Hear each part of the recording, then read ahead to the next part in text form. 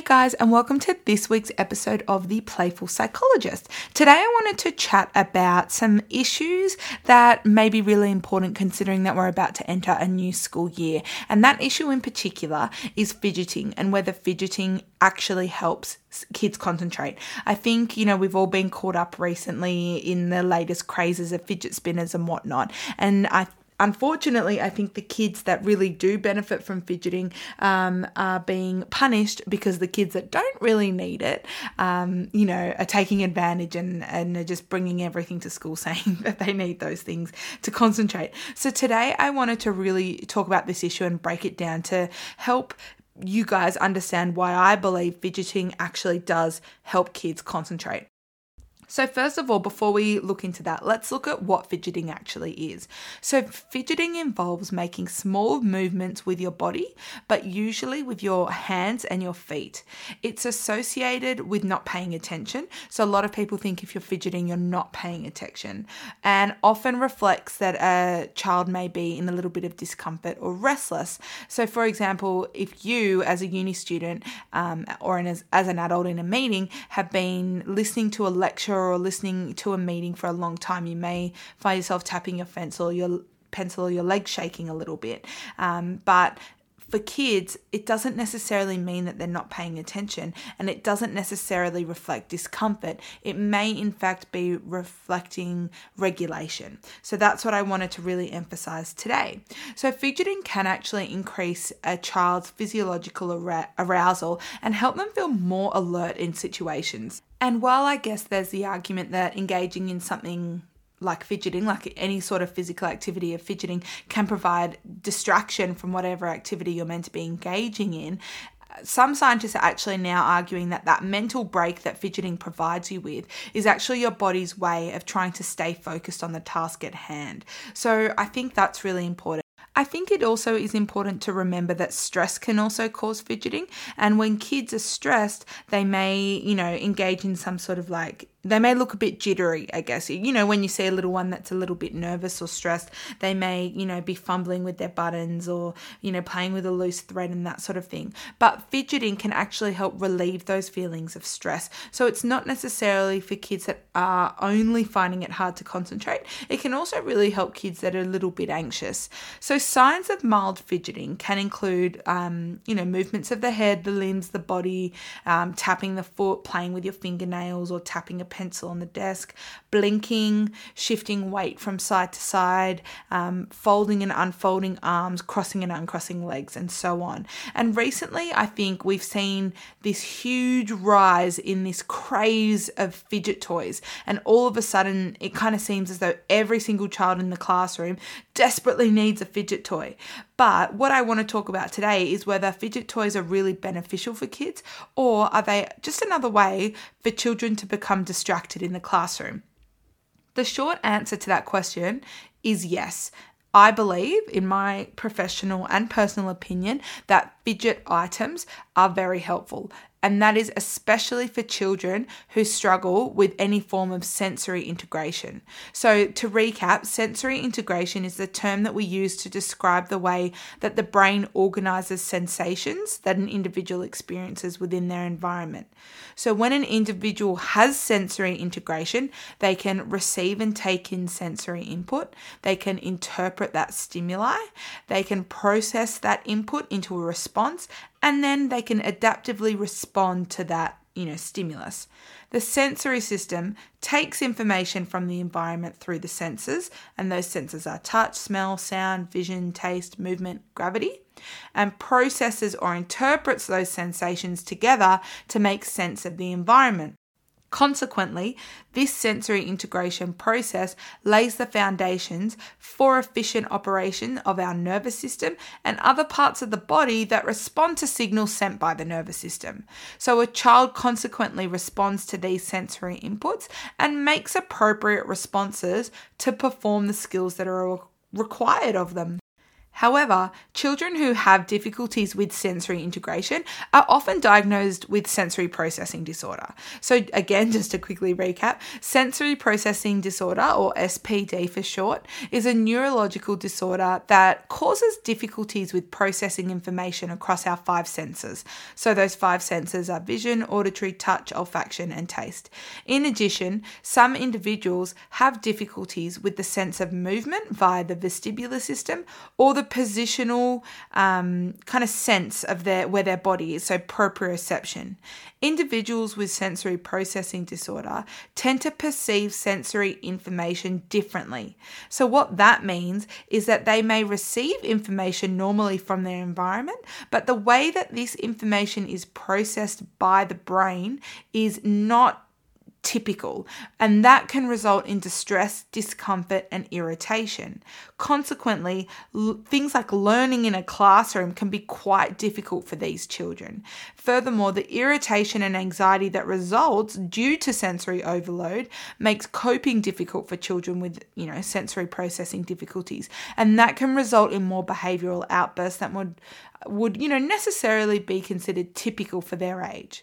Sensory processing disorder is extremely common in children who have ASD and or ADHD, but it can also present on its own without an additional diagnosis. So I think that's something that I think a lot of people assume that only kids with autism or ADHD have sensory processing disorder, but that's not the case. You can have sensory processing issues or a diagnosis of sensory processing disorder without any other diagnosis.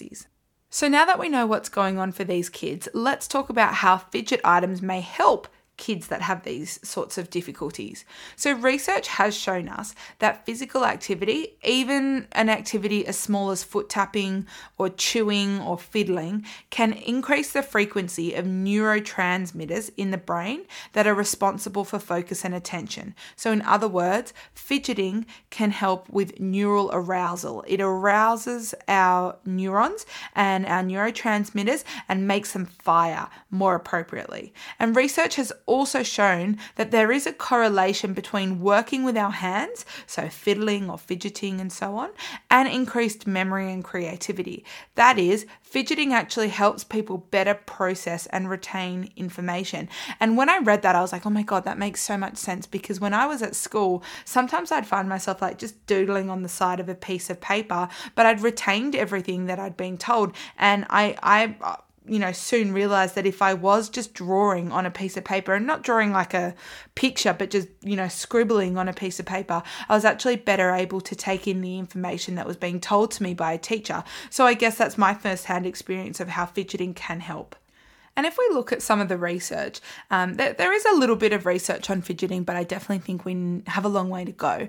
But one study conducted in 2005 found that children who were given permission to fidget during class time actually learned more quickly than those that were not given permission to fidget. So some examples of popular and effective fidget items include fidget spinners, stress balls, yarn that can be knotted, and so on. But less effective fidget toys may include slime, but let me say that slime should not be mistaken for therapy. They're two distinct different things, because slime often gets stuck on the hands, clothes, and work, and really takes complete focus off the task at hand. So yeah, whereas therapy isn't as sticky and doesn't stick to much, so you can just like have a little bit in your hand, kind of like blue tack, I guess. It's the same thing, and just fidget with that instead. So research has also shown us that children who struggle with sustained attention, including those who may have an additional diagnosis such as autism or ADHD, do actually require movement to increase their alertness, help them stay tuned into the lesson at hand or the task at hand, and assist them with cognitive tasks by occupying the parts of their brain that might otherwise be distracted by extraneous stimuli. So what I mean by that is sometimes fidgeting can actually help children's brains stay occupied on a smaller task to ensure that they're not distracted by, what's going on outside the window. Because if their focus is still kind of in the environment that they are in, that can really help with their learning, as opposed to them being distracted by something that's, completely away from the classroom or whatnot. On that note as well, if we're talking about children with a diagnosis of autism or ADHD, for some children, fidgeting might even be a form of a calming ritual. So if you look at stimming for children with autism, that is often I guess misunderstood. That behavior is often misunderstood, but sometimes it's really necessary for that child to calm down. And the same can be said with fidgeting, because it can really help comfort and ground those kids when they're feeling very overly stimulated by their environment, because it can provide predictability, it can provide routine, it can provide familiarity and structure. So although I guess fidgeting can often be considered a bit of an old wives' tale, for many children, fidgeting is actually paramount to their learning. For these children, fidget breaks or fidget items should be used frequently throughout the school day to ensure that they are able to maintain sustained attention. And the obvious note here is obviously to ensure that the fidget item is not overly distracting to other members of the classroom. So not getting something that makes a lot of noise, or not getting something like slime that's just, maladaptive to what you're trying to achieve. What you want is something that's quiet, discreet, and is solely going to be used by the child for the child, and then it's not going to distract everyone else in the classroom. But it's also, like we said before, only going to occupy that part of the brain that needs occupying, and it's not going to completely distract the child from the lesson at hand. So I guess what I am trying to say, or what I'm trying to reiterate, is if you are a teacher and you have like a blackout ban on fidget items, that might not necessarily be super beneficial for all the kids in your classroom. I totally understand that fidget items can be really distracting, and when they get in the wrong hands, and kids that don't necessarily need them are getting jealous and saying, well, I need that too. And that happens. I work with a few kids in the same class at one school in particular around the corner from my work, and one little boy that I work with doesn't need any fidget items. I'm very confident that he doesn't, whereas a little girl in his class does need something. So we implemented something for her, and then he came storming into the next session saying, well, she got that, I want it. And we really had to talk about how it wasn't necessary for him, and it caused a little bit of a behavior outburst because he was initially trying to convince the teacher and myself that he needed those items, but he didn't. So I fully understand that teachers have their work cut out from them in trying to manage and navigate these things, but I guess that's where it can you can have a little bit of a system in place for certain kids, whether that be there's like a fidget drawer, and there certain kids are able to go grab something, or whether you agree on a fidget item for any given week, and that fidget item either stays in the pencil case, in the tidy tray, or in their pocket, and that sort of thing.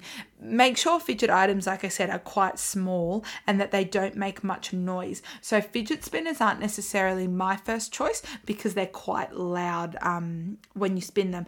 But something like a tiny bit of blue tack in the hand, or a small soft piece of string, that may be a lot more discreet and also doesn't necessarily look like a toy. So not all kids are going to go crazy over it. And I am really passionate about this topic because I really am wanting to make sure that children are not just slipping under the radar, or are not missing out because children that don't need these additional supports are almost taking advantage. I'm really, really passionate about making sure that the kids that do need these extra measures are having access to them. So I guess that's why I now stock fidget items on the website. So I've recently restocked a few things, and I've added a number of fidget items to the online store that have kind of included items that cover a range of ages. So from kindergarten to high school and even the workplace.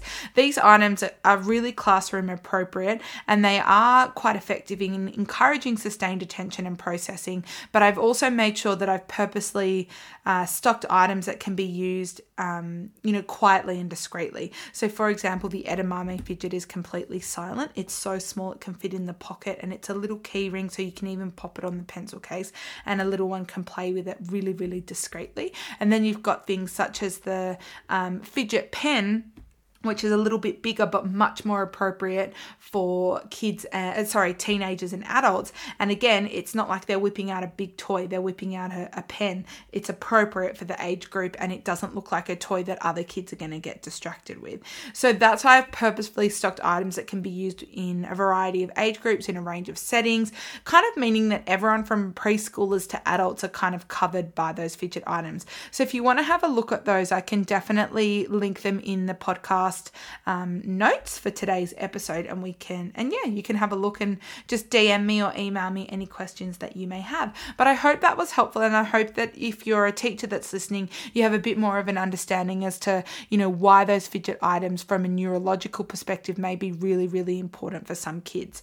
But I hope you guys have a great week, and I'll chat to you guys next time. See you later.